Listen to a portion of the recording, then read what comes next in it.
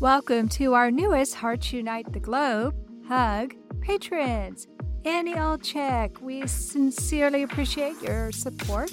Thank you for joining our community and making a difference through Patreon. Judy Miller, thank you for being our first Buzzsprout supporter for Bereaved But Still Me. Buzzsprout started a new program where you can actually support the podcast of your choice. There are so many ways you can support HUG. All you have to do is visit our website, heartsunitetheglobe.com, to see how you too can help empower, educate, and enrich the lives of individuals in the CHD and bereaved communities. Thank you all for your continued support. So I'm thinking, okay, if he has got to come into this world ready to fight the battle of his life, this is how he's entering the world.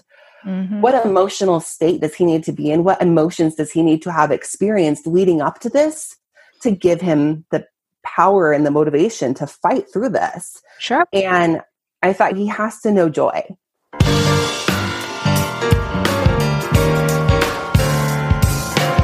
Welcome to Heart with Anna. I am Anna Jaworski and your host. I'm also a heart mom. My son is a 26-year-old pharmacy tech at our local hospital. He was born with a single ventricle heart, and he's my inspiration and the reason I host this podcast.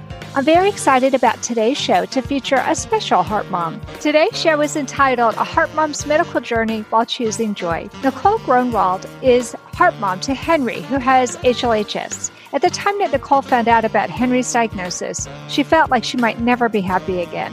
Her husband had been ill, and the Gronwalds had already filed for bankruptcy due to mounting medical bills. Then one day, she read that babies can feel their mother's emotions before they're born.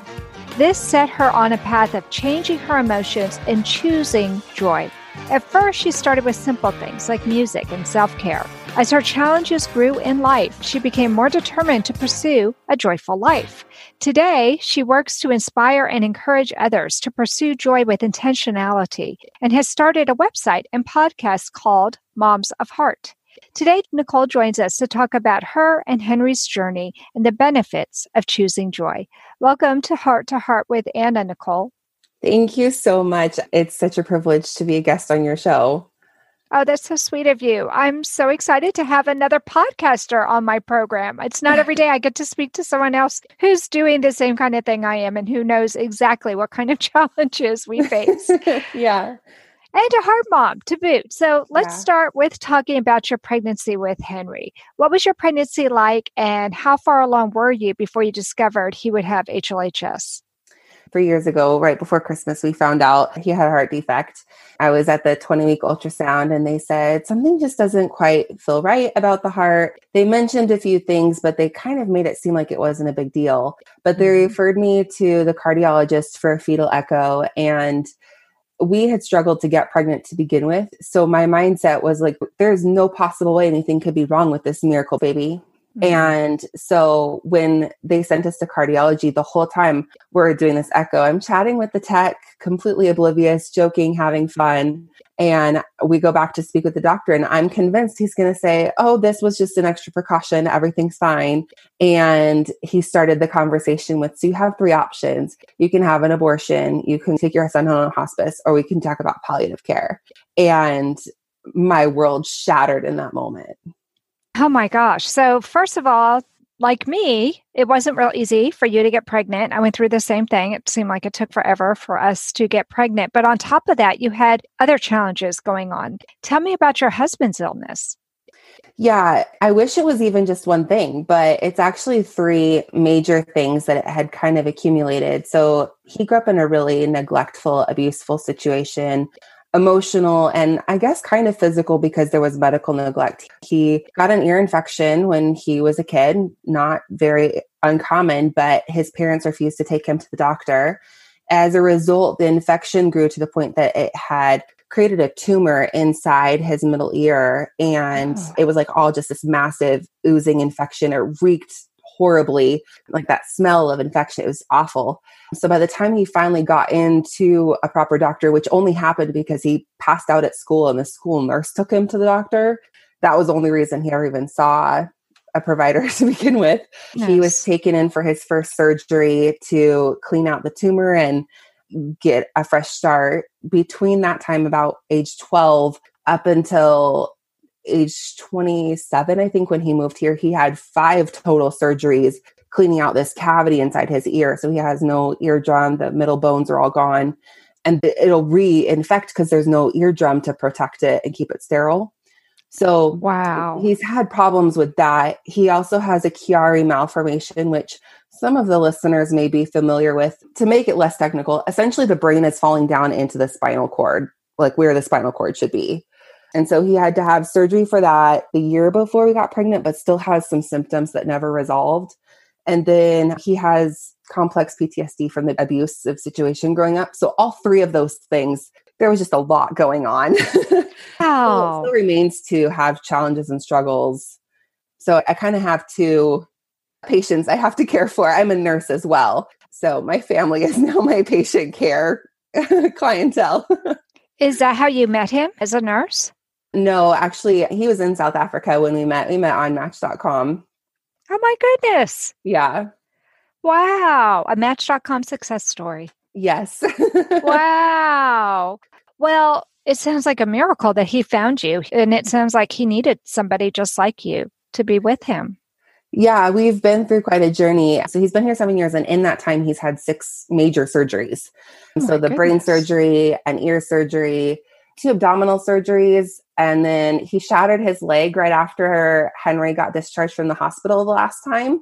So he had to have surgery on his leg.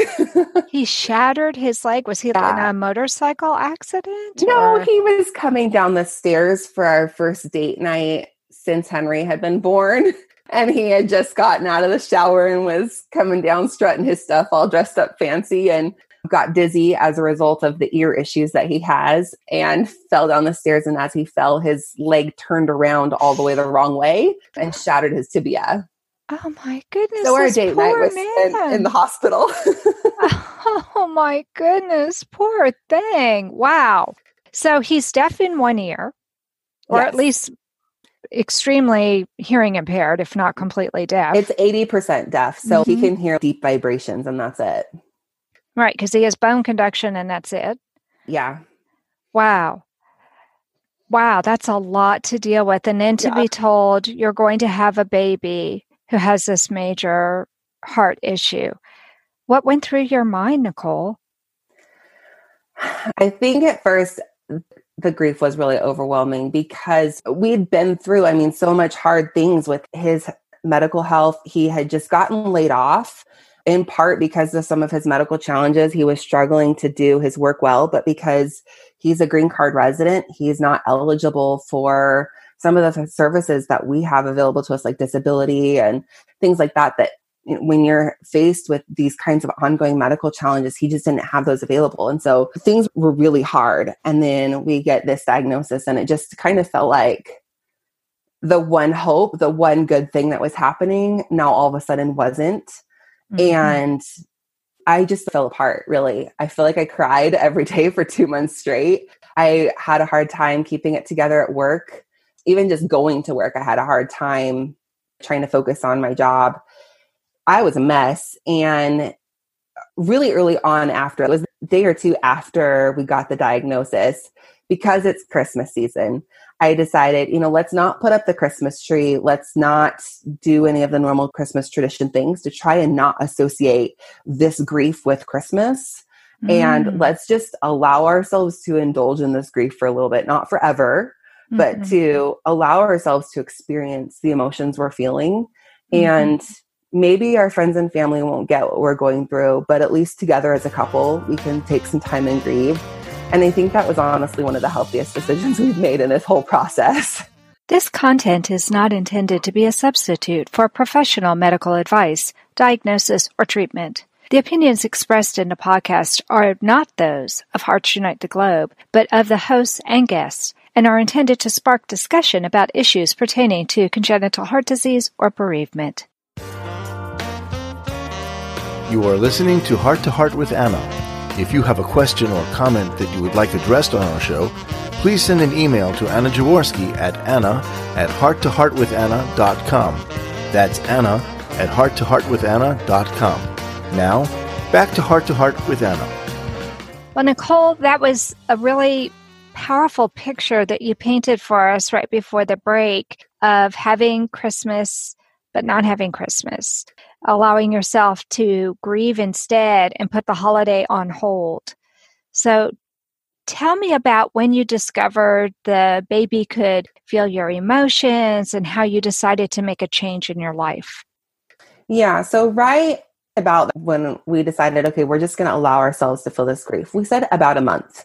And right as that month was coming due, it's kind of the end of January, and we're kind of feeling like it's time to put this grief aside, start choosing joy. We decided we were going to have a baby shower, and we wanted it to be a joyful celebration of his life. Even if his life was only a day or two long, we wanted to take time to celebrate that in a place where there might be more hope than there might be later.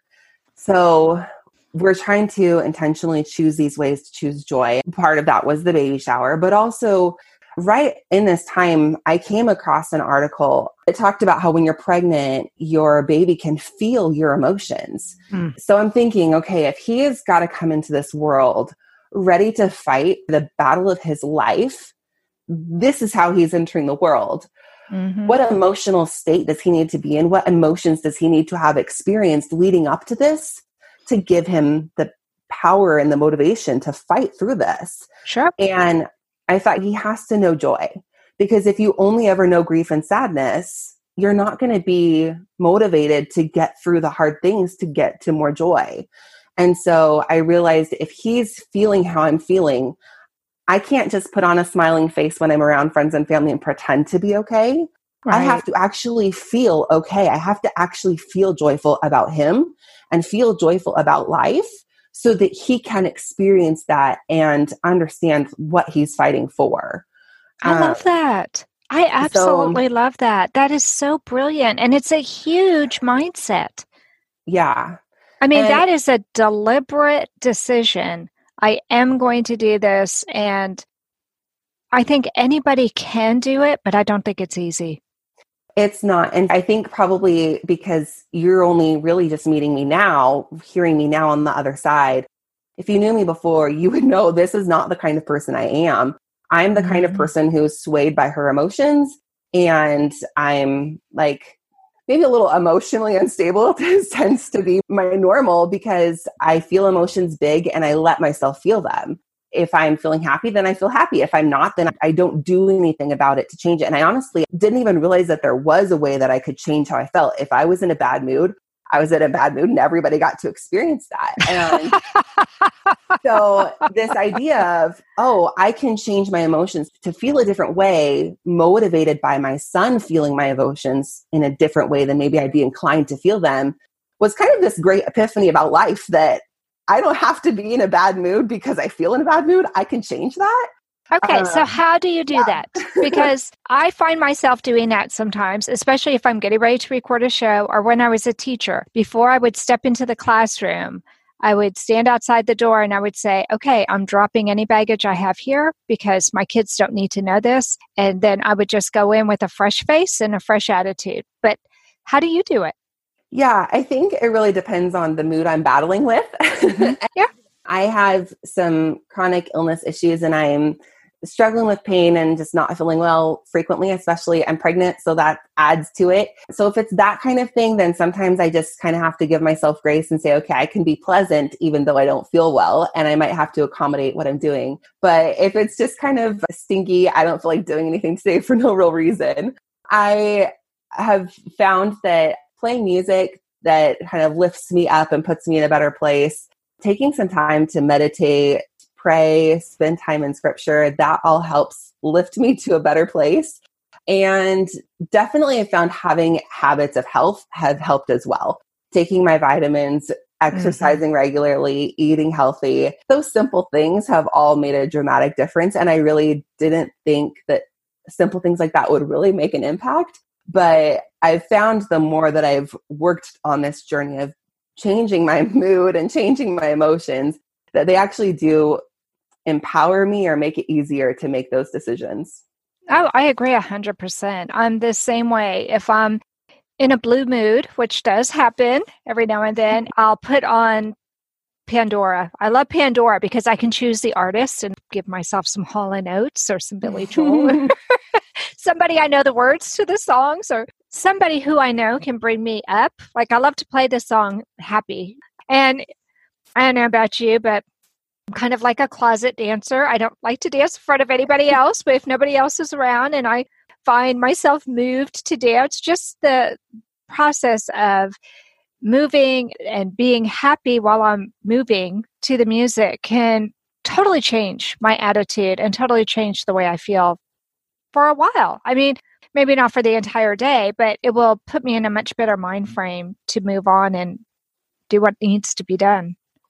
Yeah, I get self-conscious even with myself about dancing. I'm a little bit more of a serious personality, but I found that playing with my son is an easier way to bring out my playful and happy side. And so that's another way is I'll either go sing or play with him or dance with him or something like that. That helps too. But yeah, if I try and do it on my own, it just makes me more grouchy. You're so funny, Nicole. Oh my goodness. Well, let's get back to Henry's birth. Okay, so you made it through the pregnancy. You made this major change in your lifestyle by choosing happiness. And then it finally comes time for the baby to be delivered. Take us through the delivery. I struggled even picturing what the delivery would look like because I am, in addition to being trained as a nurse, I'm trained as a doula. Until we got Henry's diagnosis, I was going to have either a home birth or a birth center birth. And we were in talks of that when we got the diagnosis for his heart defect. And that obviously changed the plans. Yeah, so that's another loss. Yeah, we moved from Salt Lake to Houston at 36 weeks pregnant. So he was delivered at Texas Children's Hospital, but I didn't really get a chance to meet any of his doctors or do any kind of prenatal conversations or build any kind of rapport with the team because we had just moved and we had to transfer insurance. And so I'd maybe had 2 prenatal appointments in Houston before I delivered. So there was a lot of discomfort for me. I didn't get to see the birthing suite or any of the things to kind of just help prepare my mind and wrap my head around what was going on. Sure.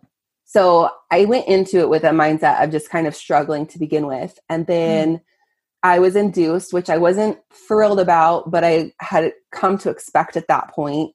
And I wanted to try and do the induction without an epidural. And they were okay with that until the contraction started.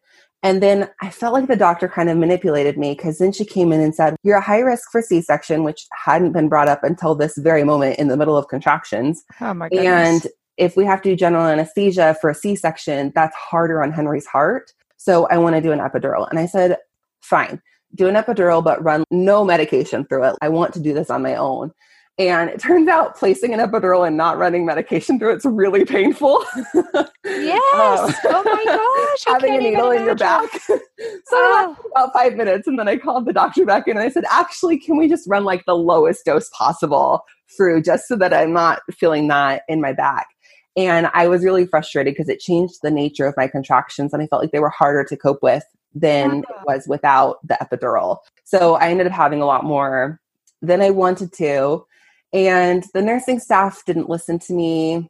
I think I was 1 centimeter dilated at the start of the whole process. And within 6 hours, I was like, my body is pushing. I think it's time. I told that to the nurse and she said, no, honey, you have hours to go. And I said, well, I'm not pushing, but my body is. Can we just check? I think I'm dilated to a 10. And she refused to. She said, the doctor will be in a few hours. And I said, okay, well, if it's going to hurt this much, because he's like crowning at this point, then I'm going to need some more of this epidural if we're not even close to being done. So she had the anesthesiologist come in and bump up the epidural a little bit more. He hit me hard. I'm numb up to my shoulders. Like I can't feel a thing. And I'm ready to take a nap, which honestly isn't a bad thing because it's like 1 o'clock in the morning. I'm pretty tired. But I can't feel my contractions. And the doctor came in and he's like, okay, you're at a 10, let's go. Oh, well, I can't feel my contractions. If you had checked me when I asked for you to check me, we wouldn't have this problem. So they let me take a nap, dilated at a 10 for an hour, which was really uncomfortable. Oh my. And that gave them time to get the team all ready and everything. And they got everybody all together. And They came in and I was having to just push when he said to push because I couldn't feel when my body was saying it was time to push. So it was a little traumatic for me just because that feeling of not being heard, like for me, it really is a hard thing for me to process. Yeah. So that was really frustrating. And then I was also told that I could hold him for, my understanding was up to 30 minutes, as long as he came out pink and stable. And his APGAR was like an 8 or a 9. He was fantastic. And they let me hold him for like 30 seconds. And then they took him, and then I didn't get to hold him for another 24 hours. Because they got all hooked up to stuff. And then I only got to hold him because the nurse broke a bunch of rules and let me hold him. So she let me hold him for like an hour and do some skin to skin later at midnight the following night. This was so traumatic, Nicole. Gosh, my heart is aching for you. It's the emotional stuff as a mom you get frustrated with. And I keep having to remind myself, he's healthy, he's fine. And what Texas Children does amazingly is they save babies. That's why we're there, is for them to save my baby. And so he's alive. And so when I start getting frustrated about this emotional trauma, I remind myself of that, and it helps a little bit. But in that, as I'm now preparing for another delivery, I've been struggling with some of this trauma from Henry's birth, of just the fear of these things happening again.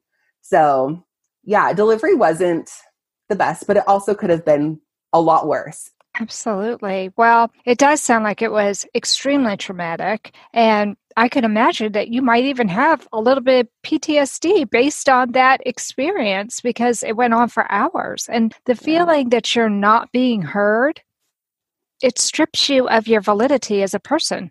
I think especially when you're in the vulnerable position of delivery, because when you're trying to cope with those contractions, it's really hard to advocate for yourself or to really communicate in any way, because you're just trying to deal with the pain. Right. Absolutely. Yeah. Absolutely. I'm guessing that based on all of these experiences, you decided to write a book. Tell us about your book. What I did just publish, I'm really excited about, and I think your audience might be interested in, is a journal for when you're in the hospital with your kids. It can be for the first time they're just born, that process, or it can be later on if they're having another surgery or even something minor or not heart related. And it helps you make sure that you're taking care of yourself when you're in the hospital. It helps you communicate with nurses and doctors, track the INOs and daily cares and all the information overload that happens while you're in the hospital. There's ways for you to track that and record it and process through it. As well as the last part of the journal, there's journaling prompts so that you can process through some of the harder questions that you might be inclined to avoid while you're in the hospital. And this is actually the third rendition of this. We've been selling it as a PDF on my website for a couple years now. And we've created it into a way that it's like a bound book as a journal. There's 2 weeks per book. So if you're in the hospital for more than 2 weeks, you can buy several of them. It's like a memoir of your hospital stay. So then, especially if you've got littles and they're older and then asking questions about, well, can you tell me about my open heart surgery? I've learned now as a parent, you kind of begin to block some of that stuff out, and it's harder to answer those questions. Or if a mom comes and says, can you tell me about what this is like? I don't really remember because I blocked it out. And I wish I had a tool like this to be able to just document and record and process while I was in the hospital with my son. And the feedback I've gotten from those who have been able to use it has been tremendous. And so I've made this one to be really easy. You just order it online and it comes straight to your door. And you can order several of them in case you're going to be there for a long time. But that's the first thing. And then the next book that we have coming out, we'll talk about more about this mindset shift of choosing joy in the midst of the trials that you might be going through.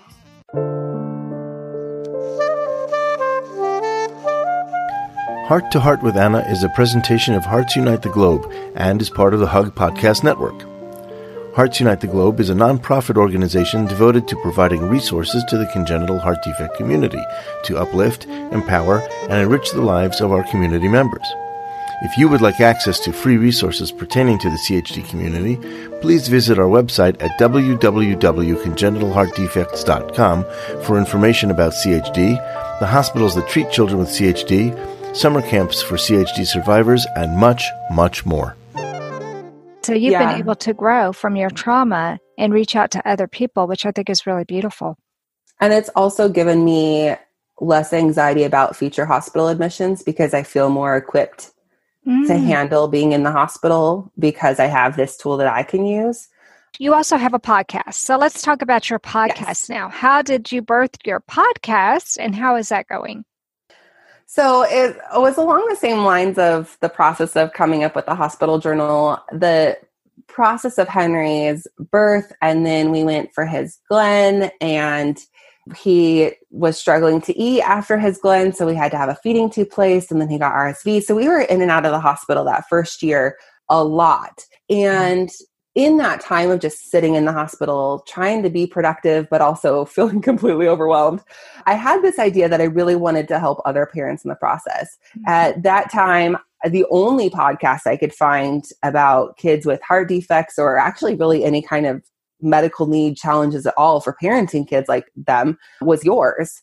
And aside from that, I couldn't find them. I found them now, and some of them did exist then, but they were kind of hard to find.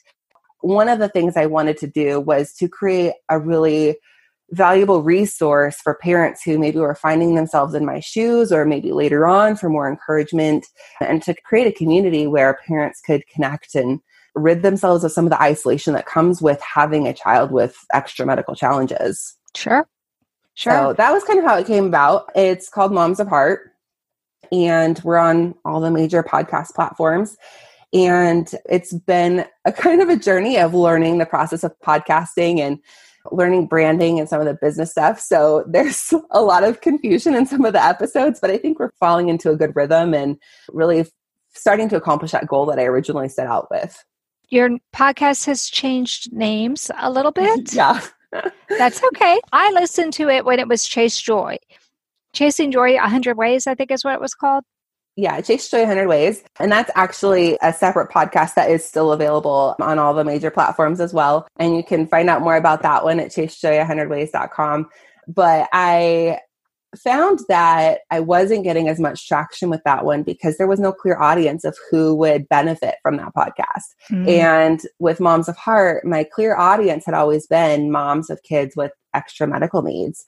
That resonated more with people. And even when I wasn't posting to that podcast, I was still getting more listens to that one than I was with the new one. When I was in business school now and talking to my professor about some of this branding challenges I was facing, we realized, I should probably go back to Moms of Heart because there's a clear audience there. And that was really still my goal in messaging. And I just got a little confused on how branding works when I shifted. A couple of episodes on Moms of Heart talk about the Chase Joy podcast. A couple of them talk about authentic sisterhood, which was the precursor to Chase Joy. So there's been some challenges along the way, but we have some clarity now. So it's Moms of Heart. And probably by the time you're hearing this episode, there will be several episodes posted there with this kind of more clear vision and clear, tangible help along this process of being a mom or being a dad of a child with medical challenges. You and I are both heart moms. You're also a nurse. So neither one of us went to school to learn how to be a podcaster. In fact, when I went to school, I'm so old, they didn't even have podcasting. The word podcast did not exist. Tell me how hard it is for you to actually do your show and to produce it. Do you feel like it's something anybody could do? I do think so, because now with YouTube, and there's several podcasts that actually talk about the process of creating a podcast, I learned pretty much everything I've done up to this point for free. My hosting is for free, my recording, my editing, all of it was for free. Some of it now I've started paying for just because I want the upgraded features. But it's all possible to learn. And honestly, if you're just stuck in the hospital, it's kind of the best thing to have a project to divert your attention to, or even if you're home and just struggling. I ended up deciding not to go back to work as a nurse. My family are patients enough for me as it is. So I was kind of feeling like I lost my purpose. And digging into this podcast has really given me purpose back. And I feel productive and like I'm being useful in this world again with doing the podcast. And I love that there's so many free resources now. And so whenever I get stuck doing something I'm trying to do, I'll go check YouTube or some of the other podcasts that I subscribe to and look to see if they have an episode about that issue that I'm struggling with. But I think it's actually really not as hard as it might seem. It's really just, I think, a matter of deciding to do it. Oh, I agree 100%. I have Buzzsprout as my host for my podcast. I love Buzzsprout. They are amazing. They have a podcast about podcasting, and I listen to it religiously. I love it. I don't know if you listen to it, but if you have, they've been nice enough to read some of my questions on the air and answer them. They are amazing. And whenever I go to podcast conferences, I always make a beeline for the Buzzsprout booth. And so I know Albin and I know Kevin. I've had a chance to meet the team. And when you know your team and then you have a problem, you can reach out to them. It just feels really good. They're very nurturing with the way they treat me. And so I love Buzzsprout. In fact, now I'm an affiliate, so there'll be a link in the show notes. If anybody wants to find out about Buzzsprout, go ahead and sign up. If you sign up with me, then I get a little something and you get a little something. They're just really an awesome group to be with. They're just amazing. And I agree with you. I think that it's not too hard for somebody to do. You just have to really want to do it. And then as I became more really intentionally focused on really wanting to help parents and not just spout off my stresses for the week, I became more intentional about crafting episode topics and ideas and resources to go with the episodes.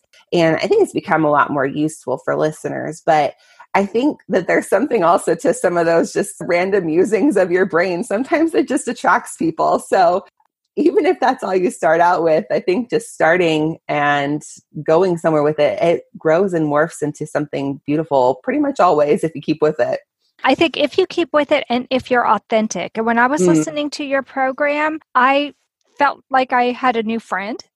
It's so funny. We were talking about that during the break. It's like, I feel like I already know you. I feel like I'm already friends with you. And part of that was because your whole vision of finding joy and making joy part of your life. I thought, yes, everybody needs that. Everybody needs to hear that. Everybody needs to embrace that, because choosing joy, choosing to find the good in what you're living makes a huge difference, especially for all of the people around you. So kudos to you. I felt you were very authentic because in your podcast, you talked about the struggles you had. And I thought, oh, good. She doesn't have all the answers. She's struggling just like I am. I definitely don't claim to have all the answers. And actually, I ask a lot of questions on my podcast and invite people to come and join me on Instagram or fill out forms on my website to give me some feedback, because I don't have all the answers. And I really want it to be more of a community-centered journey, not just my journey, because I don't have all the answers. I don't claim to know what's best for everyone, but I think collectively we can get answers to help you with the challenges you're struggling with. And whether that's your journey to joy or maybe your journey through the hospital or whatever obstacles you're facing, I think together we can find a way forward. And it's when we're trying to do it on our own or listening to someone just being really bossy that we might have some trouble. So I try to not be bossy. You don't come across bossy at all. Nicole, it has been such a delight to have you on the program. I just have absolutely loved this. And I wish there had been a podcast like yours when I was in a hospital with my child, because it sucks feeling like you're all alone in this. It really does help to hear that there's somebody else who has been down this path and they've survived it, their child has survived it, and you're going to survive it too. And you really do a nice job of connecting with your guests and connecting with your audience and making them feel like they're part of your community.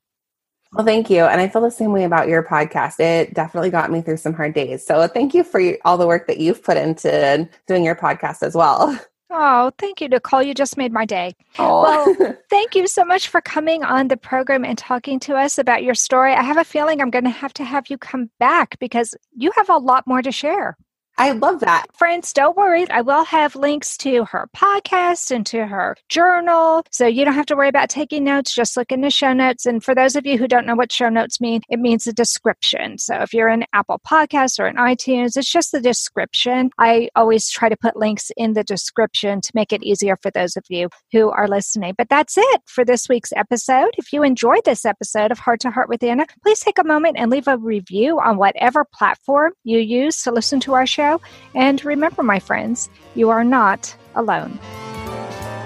Thank you again for joining us this week.